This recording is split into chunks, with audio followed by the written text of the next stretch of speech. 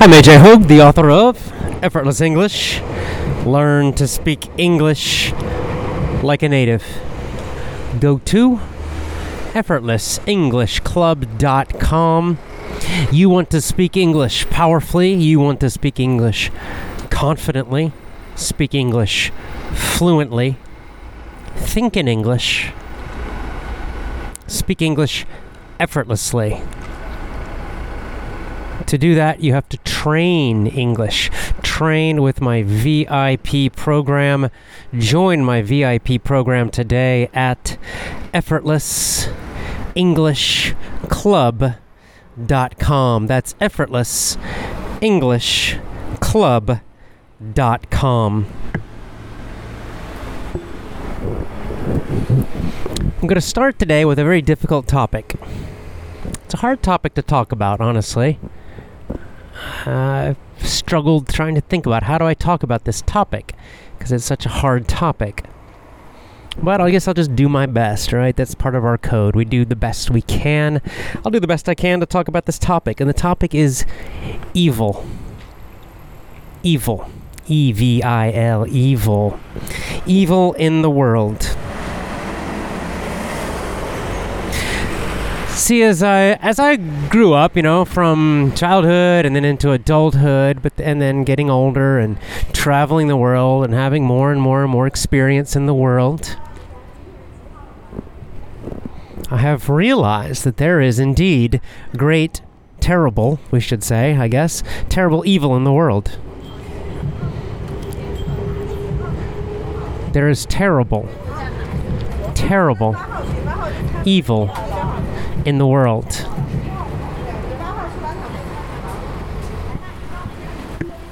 Now, actually, this was a little bit of a surprise for me personally.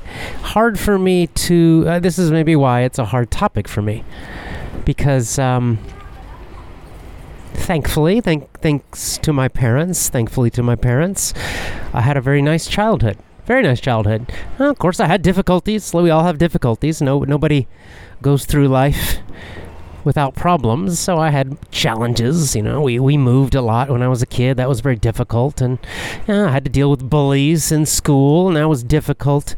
But I wouldn't call that evil. I mean, bullies in school, the ones that I had to deal with at least, they were mean. I wouldn't quite describe them as evil. So I grew up really without any encounters with evil. And then I went off to school, university that is. And again, of course I met some people who were not great, not wonderful people. But again, I wouldn't say I really encountered anyone that was evil. At least I never had to deal with it. So I managed to get through pretty much most of my youth. Well, I'd say all of my youth, really, without encountering evil, without really even being aware of it. Now, I imagine there are a lot of people like me. Because in many parts of the world, where we have a lot of civilization, where we have countries, or at least areas inside of countries that are very safe. Japan's a good example of this. Very, very safe country, relatively. That it's easy to go years and years and years, sometimes even a whole lifetime, without a direct contact with evil.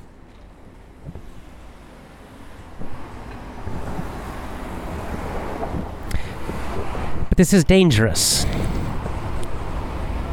This is dangerous because it can kind of put us to sleep, where we're in our safe environments, and then we start to believe there is no evil in the world, that it's just some crazy idea. It's just something you see in the movies.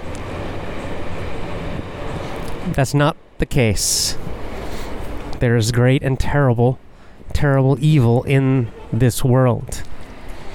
And what's scary about it is that you can go years and years and years and years and years, all of your life until now, never encountering evil, and then suddenly, you have no expectation, a complete surprise. Suddenly, you encounter it. You encounter an evil person or people. And then your whole life can change. And indeed, your whole life can be destroyed.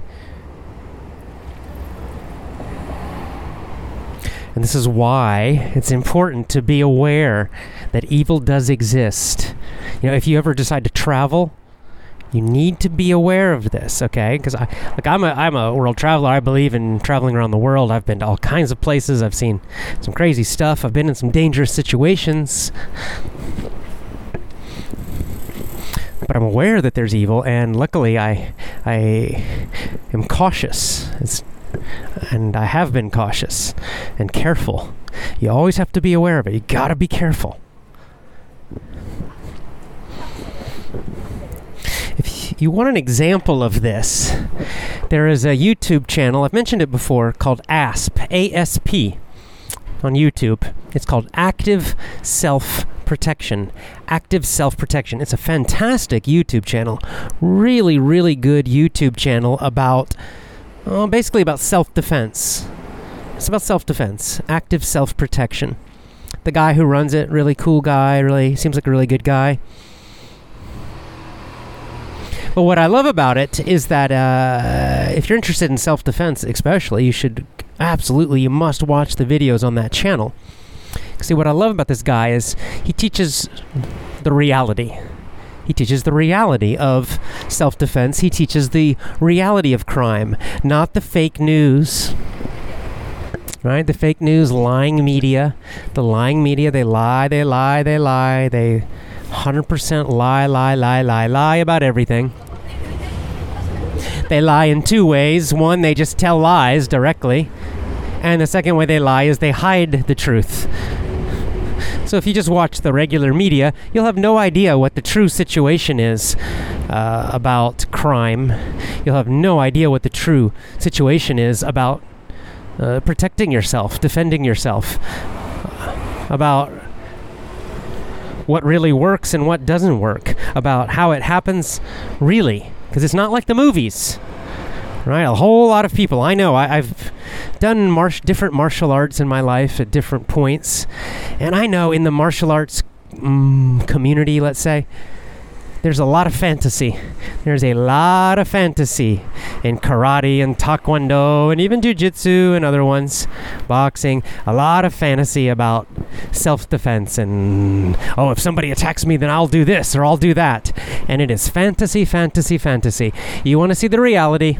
Watch that channel.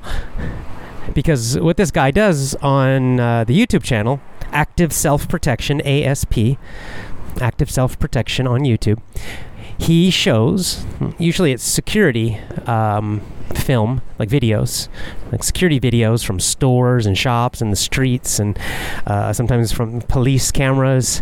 But he shows real attacks, real crimes, real attacks, real self-defense situations. You get to see them. And he's got hundreds and hundreds of them on there. So you watch a lot of them and you start to get a feeling for what it's really like. And you see that all these martial arts fantasies, just forget it. Okay? They don't work. It's a bunch of fantasy. And the cool thing is he teaches you what does work, and he teaches you the important principles of what can save your life and what can protect and save your family. But it's a hard reality, because when you watch these videos, again, this is not fantasy, it's not TV, this is the real world. When you watch them, you realize there are evil, evil people in the world. There are evil people who just attack people for no reason, just to hurt them. The other thing you realize is that when they attack people, whether they're attacking for no reason, because they're completely evil, whether they're attacking because they're crazy, whether they're attacking because they want something. Whatever the reason, they attack by surprise. Okay, you don't get a big warning. There's no time. You don't see it coming, and then you can prepare your super cool defense, or you can prepare to run away. Or it happens so fast, and the victims, the defenders, are always surprised. They're always surprised because they're just doing their normal day. They're just, at a convenience store. They're just walking on the street. They're just standing outside their house. They're just getting into their car. Or driving along in their car sometimes. And then suddenly, a really terrible, evil person attacks them. I saw one of the worst ones I've ever seen yesterday. It was in China. A guy with a knife just walked up to a woman holding a little baby and just stabbed her in the neck for no reason, just because he's evil or crazy or both. And then another woman tried to help, and he stabbed her in the neck and killed her. And then he just walked away. And it all happened in just a few seconds. Okay, evil does exist in this world. It is real. The second area that will help you to understand this very important truth is the Q stuff. Follow Q, because Q is teaching us. One of the key things Q is showing us is how much evil there is in this world, especially at the top, among the powerful and the super rich. And the evil is far more terrible than I imagined. For sure, I think than almost anybody can imagine. In fact, most people, as they learn the truth about how terribly evil these people are and how many are involved in this terrible evil, most people say, oh, no, that can't be. Oh, no, it's not possible. It's a conspiracy theory. They just don't want to believe it. Just like people don't want to watch active self-protection videos. Now, it's not going to happen to me. People just want to put it out of their mind. They don't want to see the reality. But let me tell you, I've seen things. I've seen things myself directly when traveling. One of the most horrible things I've ever seen in my life was in India, traveling, my first trip. No, I'm sorry, my second trip. Horrible, horrible, horrible. Evil exists. See, one of the problems, something I've realized, when I was younger, I was a little more naive. Probably, I know a lot of people are, because, see, a lot of religions, I would call it a kind of fake religion, to be honest. But a lot of religion teaches that being good equals being soft, that being good equals weakness, that being good equals ignorance, pretending that everything's great. That being good means you think that everybody else is also good. There's no evil in the world, that you just have to be soft. As long as you're nice, everything is going to be fine. Right? I'm a Buddhist, and there are a lot of Buddhists, especially in the West, in America, who I would say they practice fake Buddhism because they don't really read the sutras or practice at all. They just have this idea of just be nice. They think it just means be nice, right? Be nice, that's all. No, it's not. It's not all. That's not even any of it, actually. I've seen the same thing with Christians, where Christians will believe that, just Christianity means just be nice, just love and forgive everybody. No. That's love and forgiveness are part of being good, but you don't just love and forgive everybody for everything. It doesn't mean you accept evil. See, this is corrupted good. I would call it the corruption of good, the corruption of religion, the corruption of truth. This idea that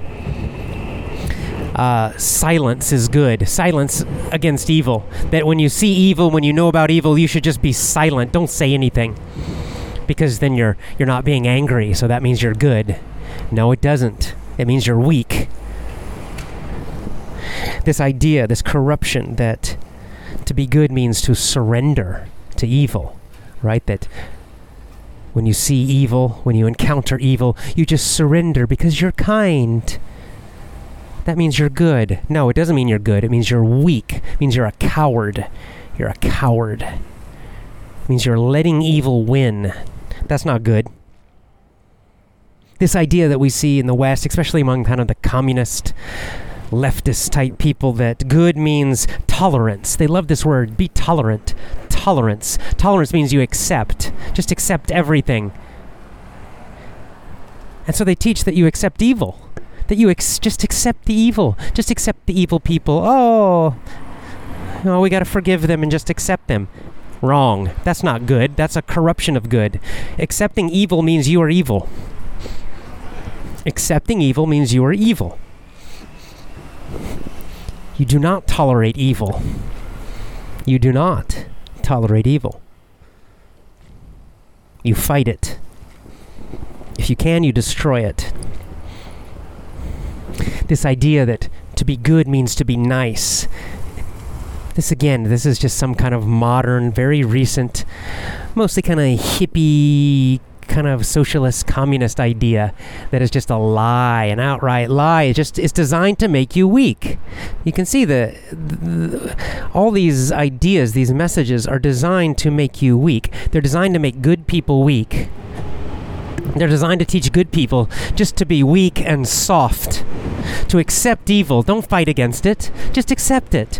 Don't fight against it. Surrender to it. Don't fight against it. Tolerate it. Be soft. Just be forgiving and loving. That's all you need to do. It's not all you need to do. Goodness and truth require much more. That's why they're more difficult. It's much more difficult to be good. Because to be good requires discipline. To be good requires strength.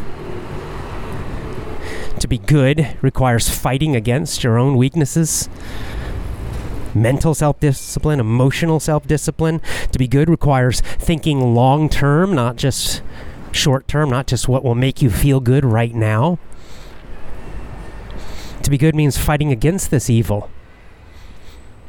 That's why I recommend that you do follow Q, and even just a little bit. And this is why I recommend definitely you should get on that YouTube channel, ASP, Active Self-Protection, so you can see it.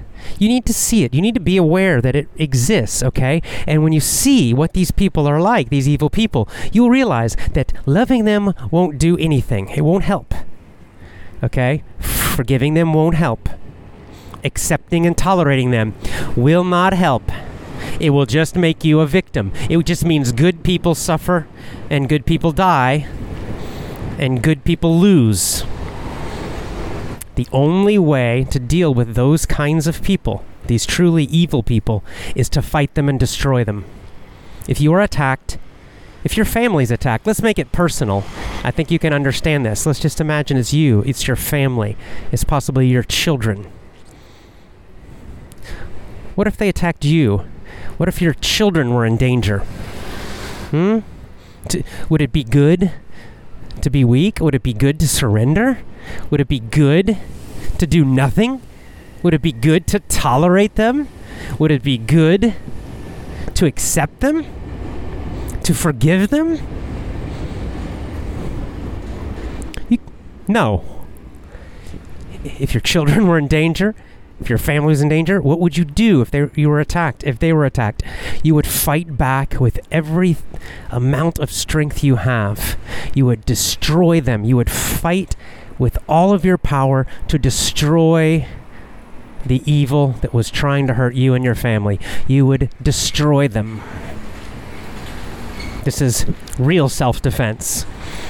This is real goodness. This is what goodness and truth demands. That you don't go attacking people yourself, right? It's not that you're going and attacking people for no reason.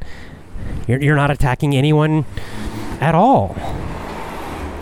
But if you get attacked, if someone attacks you, if evil targets you or someone you love and care about, then you're defending yourself. And at that point, no more weakness, no forgiveness, no tolerance, no love, except the love of your family and the love of goodness. That's what gives you the power. But the evil ones, the attackers, you destroy them. This is the mindset you must have to survive against evil. I hope you never see it yourself. I hope you never encounter it yourself, but you might. You might, okay? It exists. It's all around, and even in safe places like Japan, it exists. These people exist. Terrible things happen in Japan too.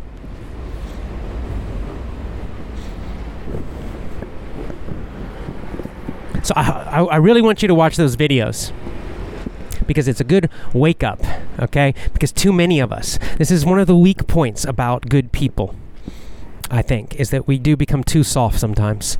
We become too soft, we become too comfortable.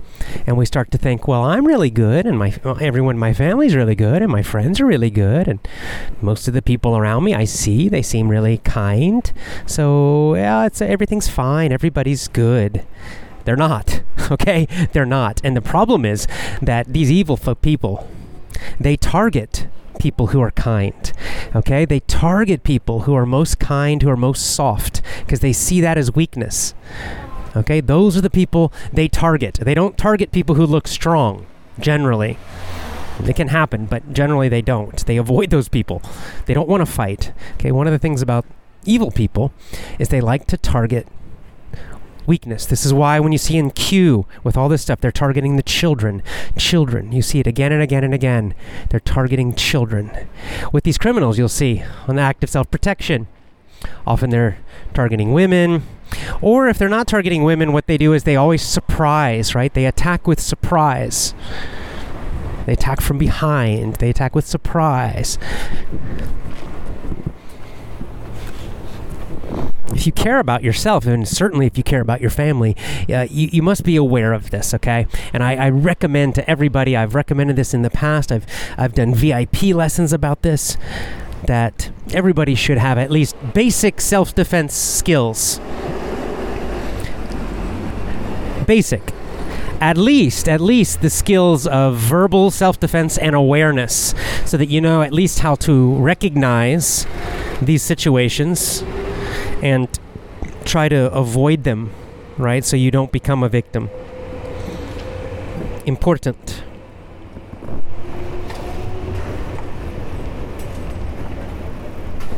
I mentioned this before in one of my VIP lessons, how even Mahatma Gandhi, Mr. Nonviolence, even Mahatma Gandhi in his autobiography, which I read, he said that fighting with violence, defending yourself with violence is better than surrender. It's better than cowardice. He hated cowardice. He hated it. And he said, look, if your only choice is surrender or fighting, you should fight. Now, in the situation he had in India against the British, he felt they could win with nonviolence, and indeed they did. But even Gandhi recognized that sometimes you may have to fight with violence.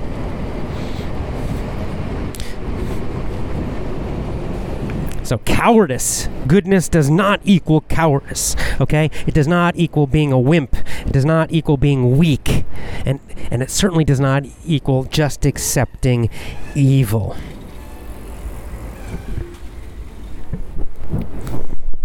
Okay, check out those videos. Active Self-Protection on YouTube.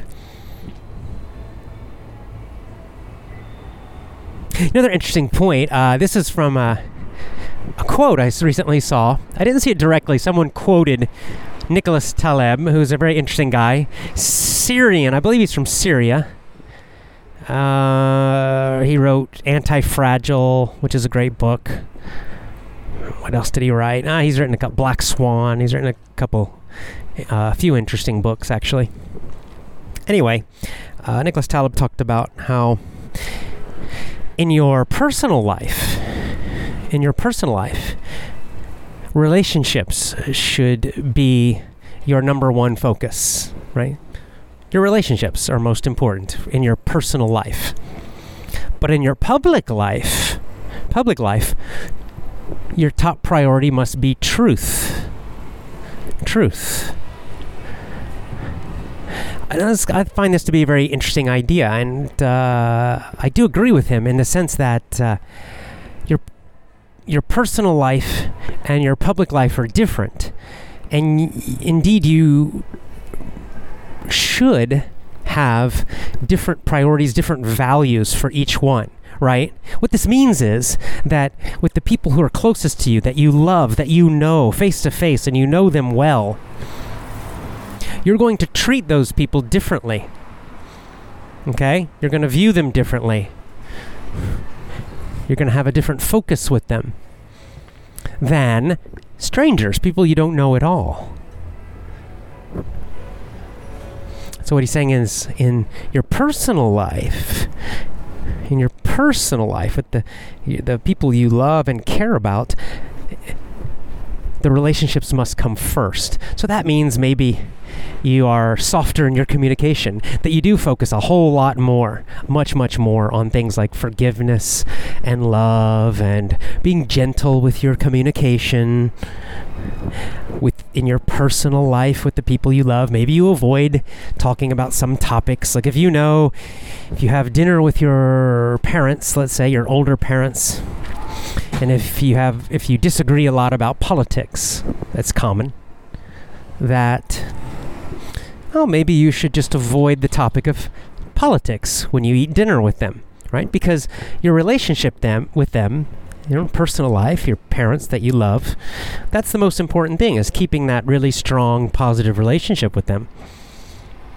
And that might mean that sometimes you just keep your mouth shut when you disagree.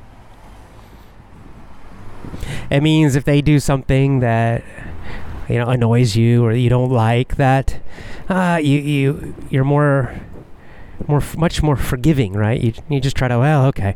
Maybe you talk to them about it, but you're going to be kind when you talk to them about it, and you're going to forgive them for most of those things. Because this is your personal life. These are the people you love and care about and know for years and trust. On the other hand, in your public life with strangers, with the whole general world, it's different. You do not owe strangers forgiveness. You do not owe strangers the same level of trust. In fact, you may not trust them at all, right? You don't know. Trust is something that is earned. I don't automatically trust people. I mean, a little bit in small things, I trust them, but in other areas, I don't automatically trust people. For example, this is important when traveling. Don't just trust people. A little noise, sorry. When I travel, for example, I'll give you an example. When I travel, if I'm just traveling, I'm in a new city, or any city really, and I'm walking around, and someone walks up to me on the sidewalk to try to talk to me, I don't trust them. Immediately, I don't trust them. Immediately, I'm suspicious, because this is not normal behavior, okay? Normal people don't walk up to complete strangers and try to talk to them on the sidewalk. And I have learned from experience that most of the time they can't be trusted. Maybe they're going to ask for money. Maybe they're going to try to steal something from me. Maybe they're preparing some kind of ambush or something. So if someone starts approaching me in public, I will back up. I put my hands up, and I'm very suspicious.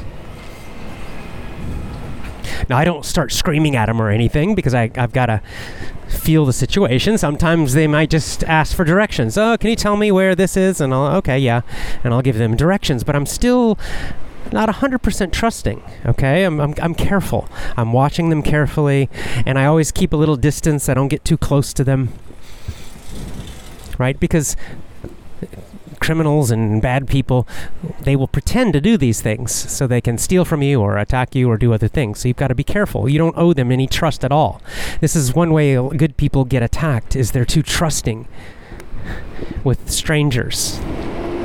So you can see that obviously in the public, your focus is different. And what Taleb's saying is that truth in your public life, truth should be your first focus. So in your public life, when you communicate, you're less worried about being soft. You're going to be more direct. You're going to be more strong. You're just going to focus more on being truthful. That's your main priority, is truth. I don't know if it's number one or not, but he believes it's number one. And in general, I agree with him, right? With my podcast, with my public communication, my shows, I'm very, very, very direct and very strong with my communication. For example, about homeschooling. You know how I feel about homeschooling. I don't try to be soft about it, because my focus is on truth. I want to give you truth. On the other hand, for example, my sister has 5 children, and she sends her children to school. They go to school. And I've talked to her a little bit about homeschooling, and she basically knows my feelings, but I am not so strong about it, because I know she doesn't agree, and I don't want to damage my relationship with my sister about this. She has her children, and she's making her choice.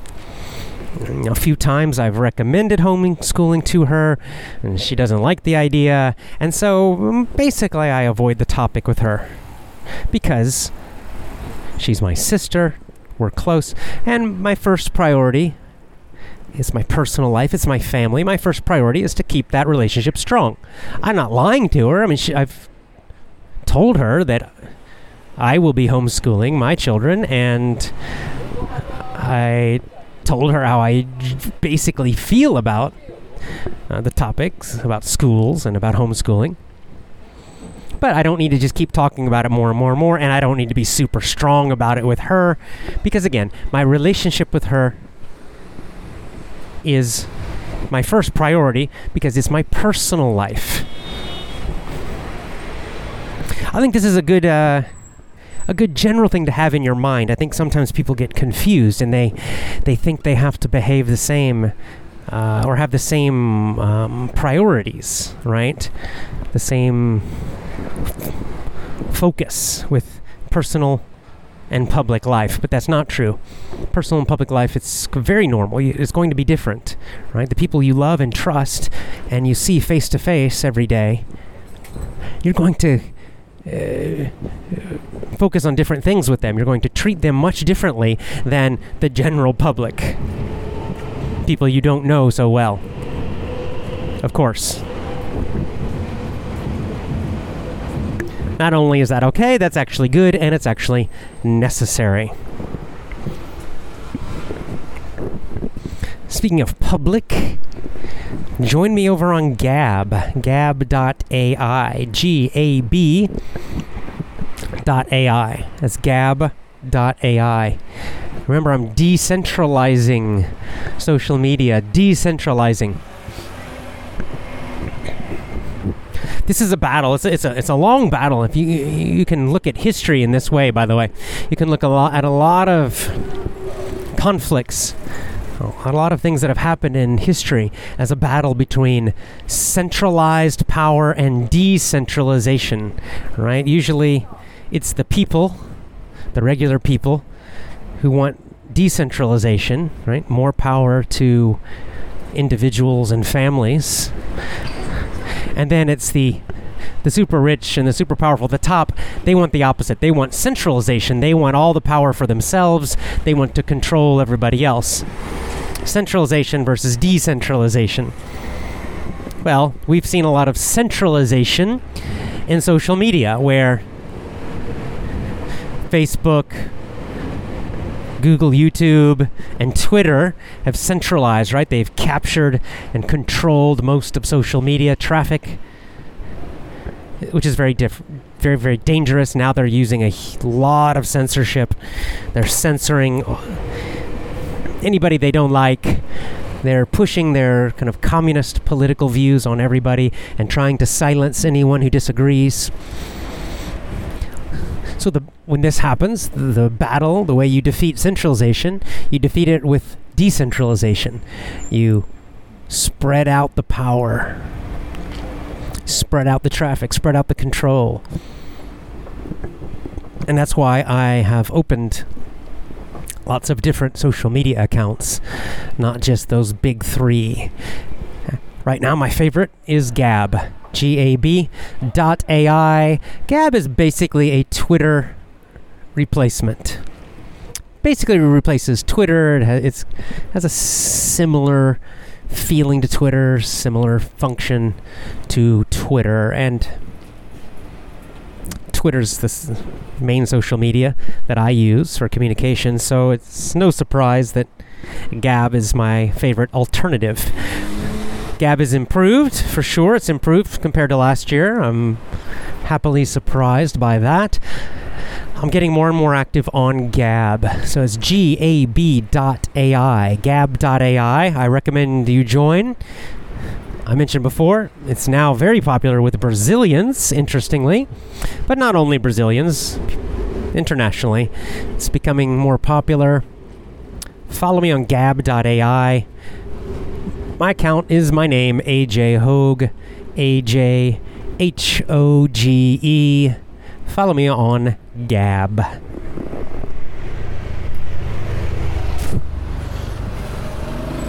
One more word about evil and then we'll move on. If you are ever attacked, I'm going to give you the main principle. Principle number one, mindset number one, the most important mindset to have. If you are ever attacked by evil, or just ever attacked by anyone, this is verbally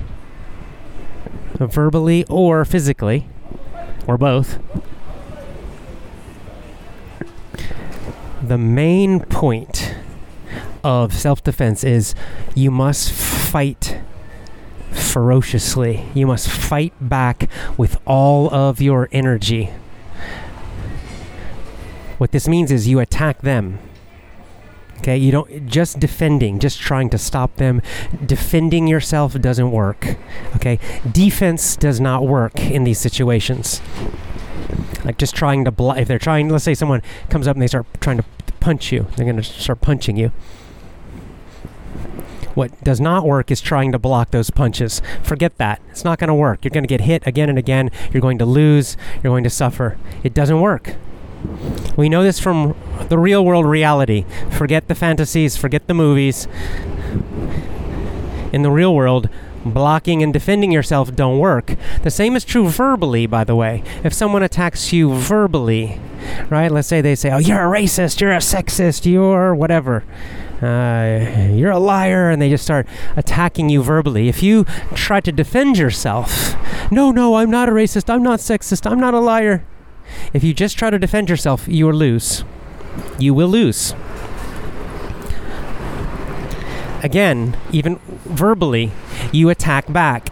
The way you survive and win when you're attacked is that you attack back with even more energy. This is your only chance to survive. Someone attacks you physically, you attack them. You have to destroy them first. You have to injure them. If it's a physical attack, you have to injure them severely, seriously, first. Right? That means knock them unconscious or kill them. You have to do it first. That's the only way to survive, really.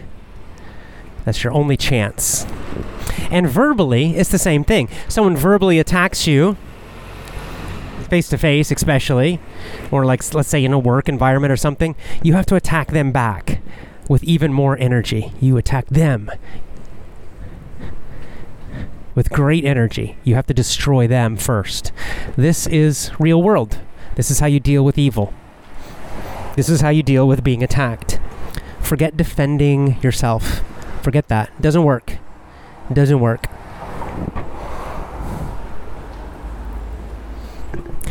I said I actually did. I think I've done a couple of VIP lessons on this topic, where I teach you really some very specific things about how to defend yourself, self-defense, physical self-defense, and also verbal self-defense. I know I did one full lesson about verbal self-defense and the techniques of how to defend yourself against verbal attacks. And for example, in work or in personal life even. And I did one on physical self-defense against criminals and other bad people. We're making a new VIP program so that you will get some of those great, fantastic older lessons. So you will get those when you stay a member, when you continue as a member, you'll get some of those, which is cool, which is great. I teach you to speak powerfully. I teach you to speak fluently. I teach you to think in English. I give you that repetition that's so important, the training that's necessary, so you speak English effortlessly. And I always teach you more. Right? It's not just English. It's not enough, I think. I teach you about these important topics. I teach you specific skills and techniques for self-defense. I teach you specific skills and techniques for powerful communication, public speaking, succeeding in your job, in your career, different techniques for better relationships, just a generally more successful and happy life. I always give you double. I give you English, and I give you these additional topics, skills, strategies.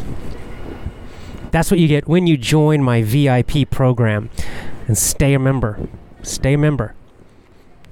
Join my VIP program at effortlessenglishclub.com. Join at effortlessenglishclub.com.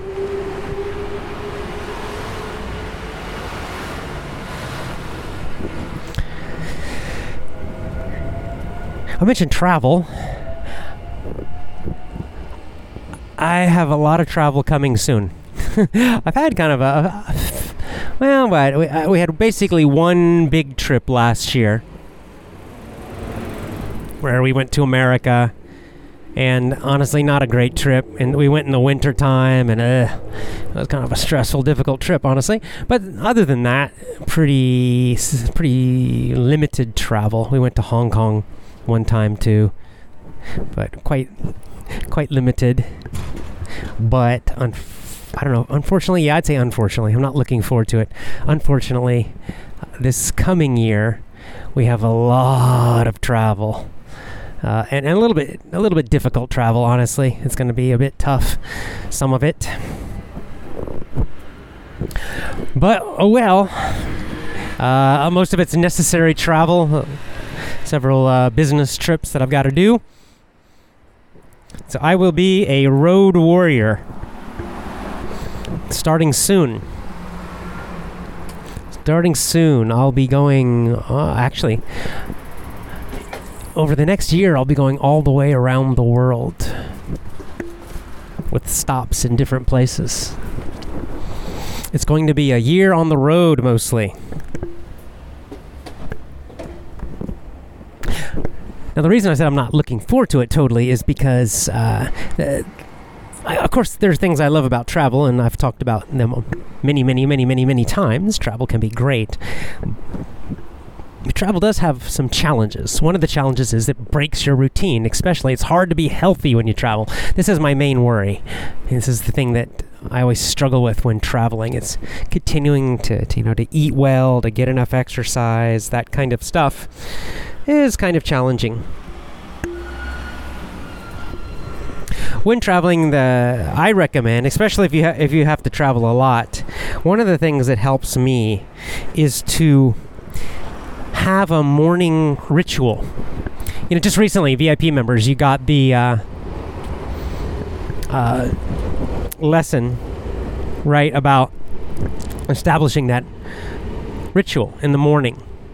Well, I kind of extend that. I have a longer morning ritual when I'm at home. Just a normal at home, right? So, I wake up and whatever, have breakfast, and then do some exercise, and then I go for a long walk or maybe a jog, and then I have a coffee, and then I do work. And so there's kind of this beginning of my day. It's a ritual that I have, a routine that I have.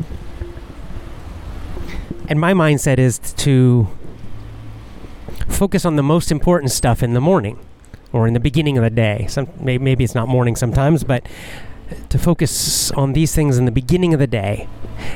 Right? Get these important things done first. Health, fitness, some exercise, and then usually some work. And then after that, the rest of my day is much more flexible and open. It just depends. Each day might be a bit different. One key way to enjoy travel and to make it less stressful is to keep these same morning rituals, routines, everywhere you go. I try to do this myself. So let's say if I fly to another city and I'm staying in a hotel, well, in the mornings I try to still do exactly the same thing like I do at home. So I'll get up, I'll do wake up and have breakfast or whatever. I'll do my exercise routine, push-ups and pull-ups or whatever I'm doing. And then I'll go out for a long walk or a jog. And then I'll go to a coffee shop. I can usually find a coffee shop anywhere. And I'll do work, plan out the podcast or something. Record the podcast. Do some work on the computer. And then after that, then I'll do whatever, right? Then maybe we do sightseeing if it's a vacation, or I'll go do other work if it's a work trip, or visit with family if it's a family trip, or whatever, right? So the rest of the day and the evenings might be different each time. But I try to keep my mornings exactly the same. And I find this is very, very helpful when traveling because it helps to keep me in, good shape, right? To keep my health and fitness pretty good. It also gives me a feeling of stability. Stability is the opposite of change, right? Change can be fun and exciting when you're traveling, but when you travel a lot like I do, change can also start to feel stressful. If it's just too much, you're just moving, it can get very tiring and stressful. So I find by keeping this same routine in the mornings or in the beginning of the day, that way it doesn't matter if I'm in Hong Kong, if I'm in Japan, if I'm in America, if I'm somewhere in Europe, or if I'm in Bangkok, that I keep this sort of routine in the mornings, and it gives me a feeling of stability. It means that I still get my work done. It means I still get exercise done. The things that are most important to me, I still do them. And that's a nice balance. So I recommend this if you have to travel a lot. If you just take a vacation, this is not so important.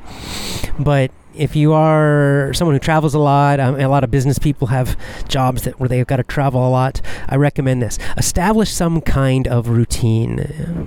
It could be morning, or you can be any time of day. I prefer mornings. And try to keep it the same routine at home and when you travel. This is one of the reasons, by the way, for fitness that I don't like to go to gyms anymore. One reason I don't like gyms is I just feel they waste a lot of time. I get tired of, waiting for equipment. Just going to the gym and then coming back from the gym, it's a lot of time wasted. I prefer to just work out at home. But the other reason that's important is that when traveling, it's not always easy to find a gym, that's convenient to my hotel. But if I do body weight exercise, so push-ups, pull-ups, body weight squats, handstands, that kind of stuff, I can do that anywhere. I have these little pull-up handles. I can put them in a door, so I can do them in a bathroom door in a hotel. I've done that many times. Push-ups can be done anywhere. Pull-ups, squats, handstands can be done anywhere. Just need a wall. So the great thing is I can just do the exact same workout. It doesn't matter, right? I can do it in a hotel room. I can do it in my apartment. I can do it in a park outdoors. That's also why I like walking and jogging. Because again, I can do those really anywhere. I can walk or jog in a city, in the countryside, in the mountains, basically anywhere I am. Or cycling, for example. Some people like cycling, I understand, but it requires equipment, which means it's harder to do it when you're moving around a lot. This is why I just love the simplicity of walking and jogging and then just body weight calisthenics. I have a nice solid fitness level, and I can do it anywhere while I'm traveling all around the world. I can just do it wherever I am, keeping the same exact routine, which is great. So there's another good benefit of body weight exercise.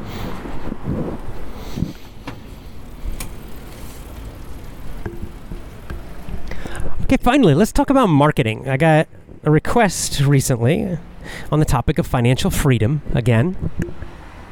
Talk about marketing. And the request was on social media. I think it was on Gab, actually. Someone asked me about starting a business and how to use the internet for marketing, and how maybe a lot of people, they're not sure how to use the internet for marketing purposes. And in general, I know a lot of people who start businesses, marketing is a big weak point, which is not good, because marketing is probably the most important thing. Like I said, marketing and product or service. You need a product or a service, and you need marketing. These are the two super essential, super important parts of a business. These two. So no marketing means no business. There are basically two areas of marketing. Two general types of marketing, we could say. Targets is maybe a better word. Two targets for marketing and your business. One, I would say, is called new customers or new prospects. And this is the first one, right? If you open a business, let's say you just open a business. We'll use the restaurant as an example again. You open a restaurant. Well, what's your first challenge? You got to get people to come in. You've got to get people to come in, right? People have to find you. If they don't know you're there, you have no customers. So this is the very first thing, is you got to get new people. You're a new business, so you have nobody. Nobody really knows about you. So this is your biggest challenge for marketing, is to get new people. You have to attract new people, totally new people. And this is the first kind of marketing. A lot of people use advertising for this. I've talked about other ways you can do this, like with a podcast, building your audience first. That's why it's so important, because getting new people is the hardest part. This is the hardest part of marketing, is this kind. Getting people who don't know you at all to hear about you, become interested, and then try out your product or your service. This is not easy. People are distracted. People are busy. It's hard to get people to do that. Very hard. And if you're using advertising, paid advertising, it can be very expensive to attract people and get them to try your business. It's a big challenge, this first one.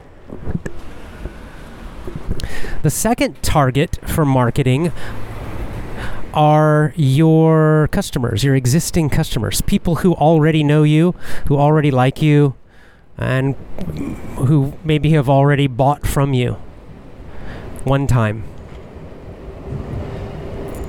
And that target is actually super, super important also.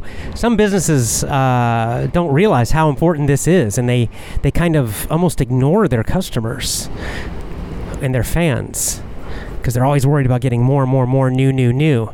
But the truth is that your existing customers, the people who've tried you at least one time, those are your best people for marketing, right? They already tried you. They already liked you.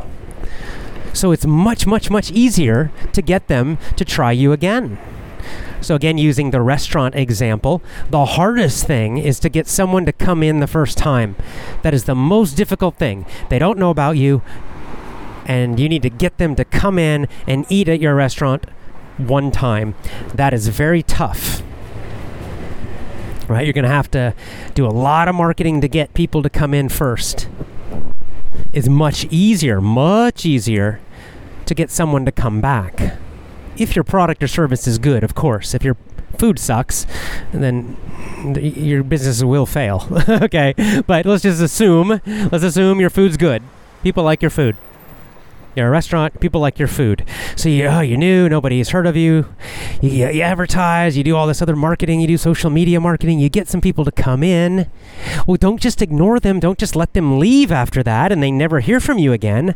That's crazy, because those are your best possible customers. Because your next step, the most important step, is to make them repeat customers. You want them to become regulars.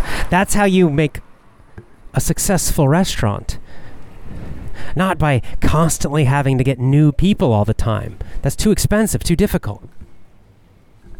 You've got to do that some, but most of your business success depends on people coming back again and again and again, right? You become one of their favorite restaurants. So they come in maybe every month. They come and eat at your place. You want a lot of people who come back again and again and again. That's how you build a super successful restaurant. And so the professionals, the people who know what they're doing, they have marketing that's designed to bring people back. They market to their existing customers. They market to people who have already tried their product or service, and they encourage them to come back. Very important. Very important. And there's many ways you can do it. I recently saw an interview with a guy who's a kind of an expert on restaurant marketing, and he talked about some different ways restaurants can do this. So for example, when they have a new customer come in, somebody comes in to eat at the restaurant, and the waiter or waitress will ask them, is this your first time? If they say yes, they use a special color napkin, let's say a red napkin. So they put red napkins on the table. Now the waiter and everybody knows, these are first-time customers. Well, they serve them their dinner or their food. And then, because they're first-time customers, they will give them a coupon, like a discount. So they'll say, next time you come in, use this coupon, and you can get a free dessert, right? Just for example, something free or whatever. So now they tried it one time, and now they have like a little bonus, a reason to come back and try a second time. When they come back a second time, they'll ask again, are you first-time customers or not? And they'll say, no, this is our second time. So maybe they use a different napkin color. Maybe they use a blue napkin. Now they know these guys have come back 2 times. Oh, these are repeat customers. So now they'll notice them. Maybe the manager comes out and talks to them. Hey, thanks for coming back. I hope you like it. Hope you like our restaurant. Appreciate that you're coming back again. That's wonderful. Enjoy your free dessert. Right? But this is a kind of marketing where they're focusing on existing customers, and the focus is to keep them happy, create this stronger connection with them, and this positive relationship with them, really, so that they will keep coming back again and again and again and again and again. That's how you build a long-term successful business.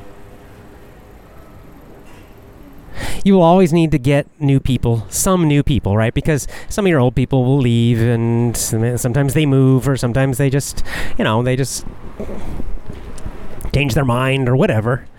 So that happens. So you always need to get new people, but you cannot build a business with just new people all the time. I won't say cannot, but it's very, very tough. It's very, very, very, very difficult to do. Very hard. You'll see it sometimes in tourist areas because, right, the tourist, it's always new people. So in those kinds of areas, the people are very aggressively trying to get the tourists to come in. They don't care about repeat business because they know the tourists will be leaving. But it's a hard business. It's hard.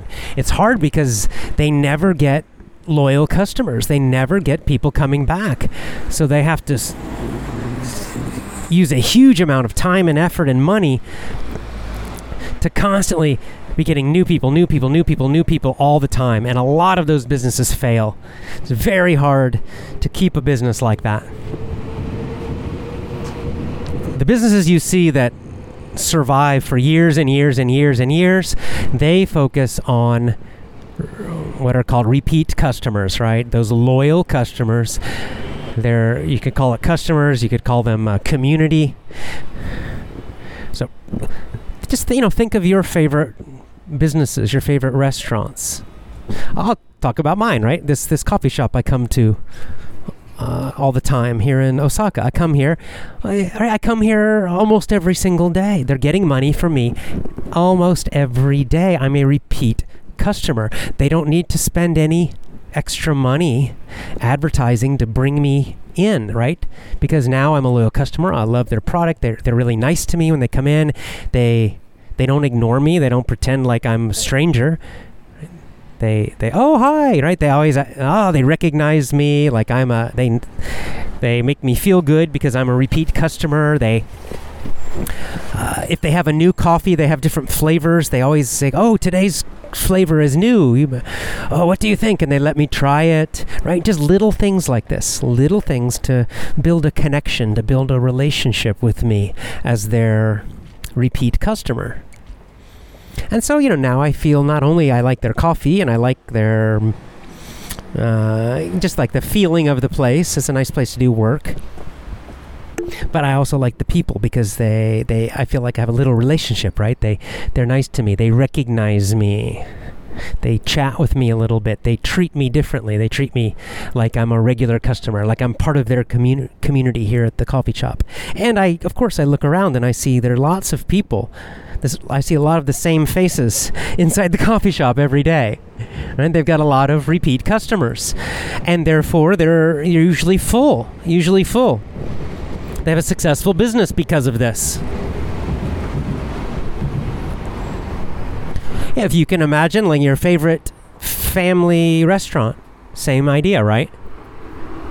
You probably go back several times per year, and they probably have lots of people who love that restaurant and go back many times.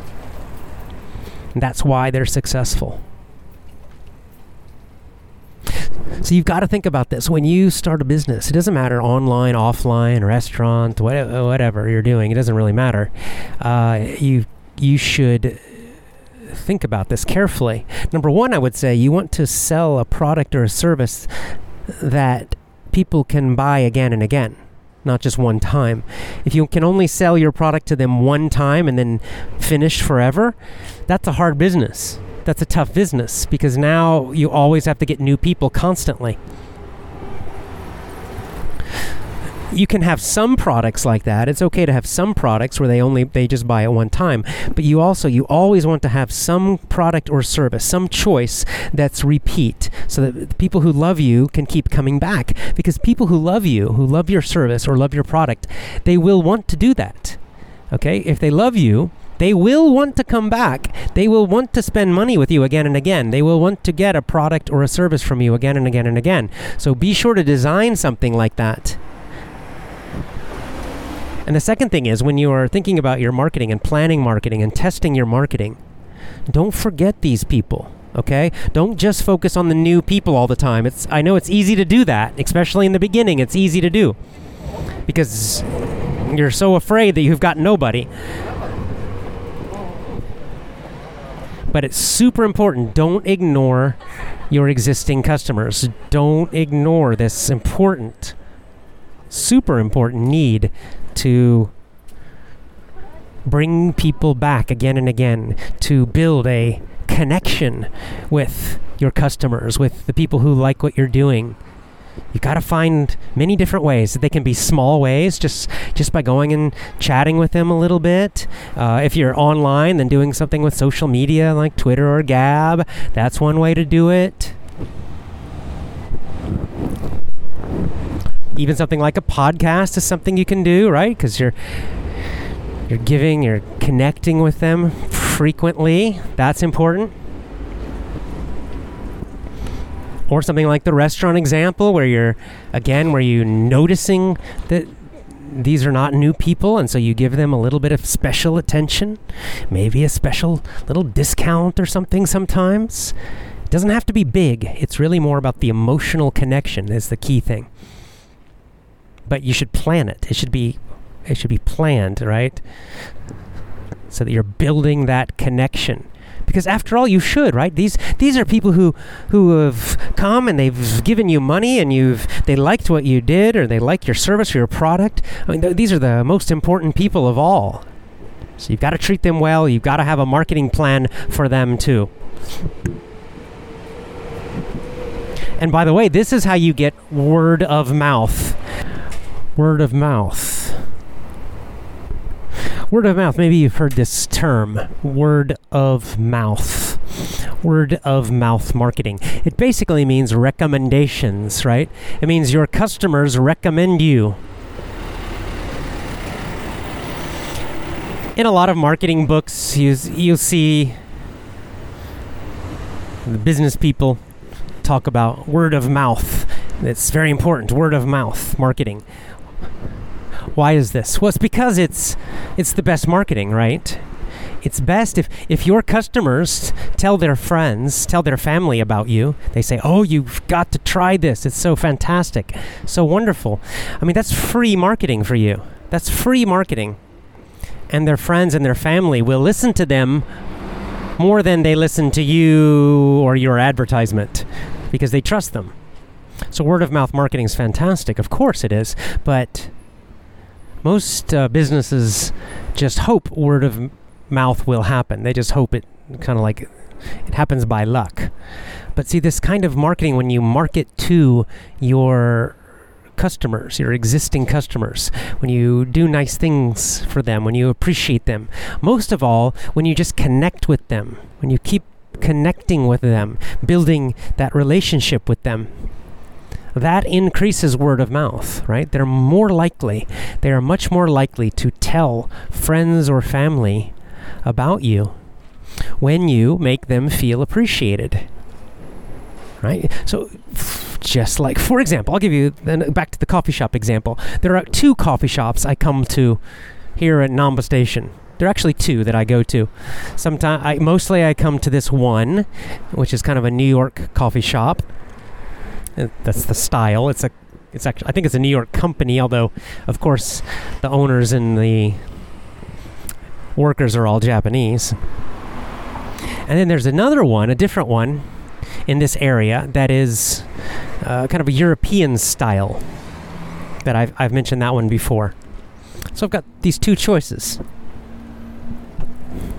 I'd say 90% of the time I come to the New York coffee shop. 90%. I only go to the other one when this one is busy. I'm at the New York coffee shop today. Sometimes on the weekends, I'll come to this New York coffee shop. It'll be full. There's nowhere to sit. All the chairs are full. And then I'll go to the other one as my backup. But it's always my backup. It's almost never my first choice. Why? Well, it's these little things. You know what the main reason is? I'll tell you the main reason. When I go to the European coffee shop, it's Japanese workers, right? It's just European style. It feels like a European cafe to me. I go there, and I have been going there for, I don't know, a year and a half. It's the same workers every single time. Right? So I recognize all of them. They have seen me many, many, many, many, many times. And yet, every time, even now, if I go today, for example, if I went today or this week, when I order, they never act like they know me. They never do anything to show that they recognize me as a repeat customer. They just look at me with like a blank face and just take my order. They never say, hey, how are you today? Nothing at all. Completely impersonal, right? On the other hand, this coffee shop, this American one, American style, It's the opposite. Like I just said, I come here every single time. They smile. Hey, how are you today? They say, oh, today we have a different flavor coffee. Maybe we think you'll like it. You probably like this one. They'll ask me about. Sometimes if I'm wearing my hat, like my Georgia hat, they'll say, "Oh, what is this hat? What does it mean? What's the G?" Right? It's just little. It's so small, right? These are such small little things, just basic human things. But the main thing is, right? They recognize me. I'm a repeat customer. They treat me like a repeat customer. They don't look at me like they've never seen me before, like I'm just a number. Right? It's just these little interactions completely change my feeling about this place. So I recognize the people here, and I'm like, oh yeah, they're so friendly, and they always smile, and they chat with me a little bit. And my Japanese sucks, and some of them can't speak English much, but it's just little. It's very, very small, but it makes a big difference about my feeling for this place as a customer. And so that's why when I come to this area, I come here first. I always come here first. Right? And that's marketing. You don't realize it, but that's marketing. It's also customer service, of course, but it is marketing. They are recognizing how important repeat customers are, and they're putting energy into appreciating their existing customers. They know it's their existing customers that will make their business strong. Very, very, very, very, very, very important. Now, what's interesting is the European one, they actually have a much better location. And maybe that's why they can survive and not do this, because they are in a super busy area, like right in the middle of the station. So they get a huge amount of traffic going by. So maybe that's why they don't care. Whereas this place, this New York one, is actually not a great location. It's not so busy here, and yet it's always full. Interesting. So you can see, to get word of mouth and to get repeat customers, you've got to take care of your customers. You have to have a marketing plan for existing customers. Just be sure you do this. When you start any kind of business, be sure you do this. Even something like real estate, like you're selling houses to people. Again, what do most real estate agents do? Well, they'll sell a house to somebody, and then after they sell the house, they have zero contact. They never have contact with those people again, because they think, oh, well, I sold the house. They're not going to buy another house for a long time. So just forget them now. Now I need to go find more new people. Big, big mistake. The great real estate people know that their existing customers are super important, so they'll still send them. Maybe they'll send them a card twice a year, just saying, "Hey, hope you're enjoying your new house." Maybe they'll send them something about moving, or changing their mail address, or something about the neighborhood they just moved into. Just some kind of tips, something to keep the relationship, keep a good feeling. Why? Because number one, people buy houses, right? People move. Sometimes people buy a house and then something changes and they have to move and buy another house a few years later. They might get customers from them again. But even more importantly, what happens? They might have friends or family that are looking for a house, right? That customer might have a few months later, maybe someone in their family is also moving, and they'll say, "Oh, my real estate agent was fantastic, so friendly and so helpful. Even after we bought the house, sent us this great information. They're great. You should call them."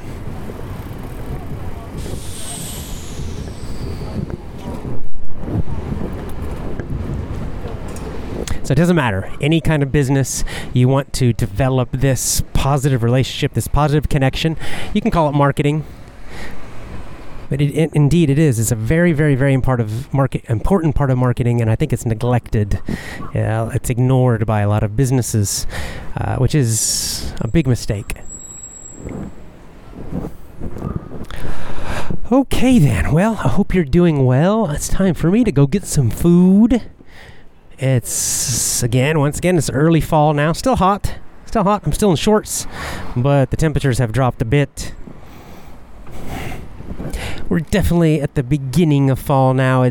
Temperatures, again, Fahrenheit in the 80s. The 80s. Hope you're doing well. As always, contact me on Gab. Get on Gab. Follow me at AJ Hoge, AJHOGE. Decentralize online. Decentralize. And of course, train English with me. Join my VIP program. Join today. Become part of my VIP program. Speak English fluently, powerfully, effortlessly. Think in English. Join my VIP program at effortlessenglishclub.com. That's effortlessenglishclub.com. Join today.